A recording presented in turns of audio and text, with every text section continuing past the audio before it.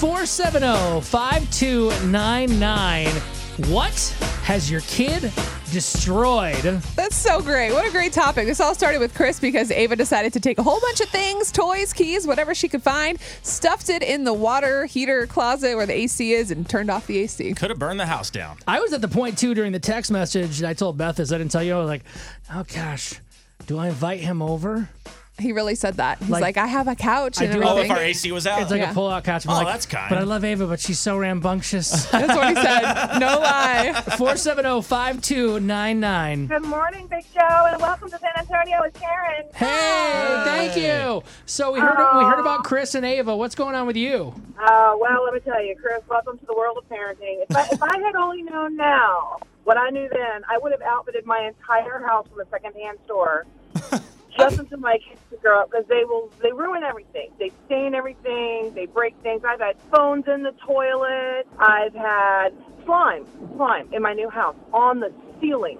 I'm not kidding you. They get into absolutely everything, and nothing is sacred. I've got glitter and slime all over my couch. Would you do it all again if you had a choice?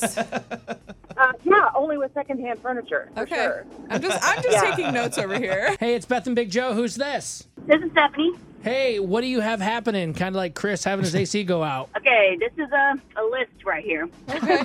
I have 3 kids, and all of them around 2 years old, especially my 2-year-old now. My 2-year-old now, the latest thing is she pulled one of the trees we planted out of the ground. Hulk. My middle son, when he was about 2-3 years old, he broke a TV and a window. Oh my God. So, yeah, you can't have nice things. All right, that's what my mom and grandma always said too. I think I was a bad kid. Thank you for the call. Thank you for all the calls this morning. Jeff also called. He says, Big Joe, welcome to the family. You're quite the line of humor. He enjoys it. But he said he had just got back from a deployment. This happened back when his kid was 2, which now he's 10. He says it was the first day of daddy duty after his deployment. Well, his son decided to play hide and seek and not tell anyone.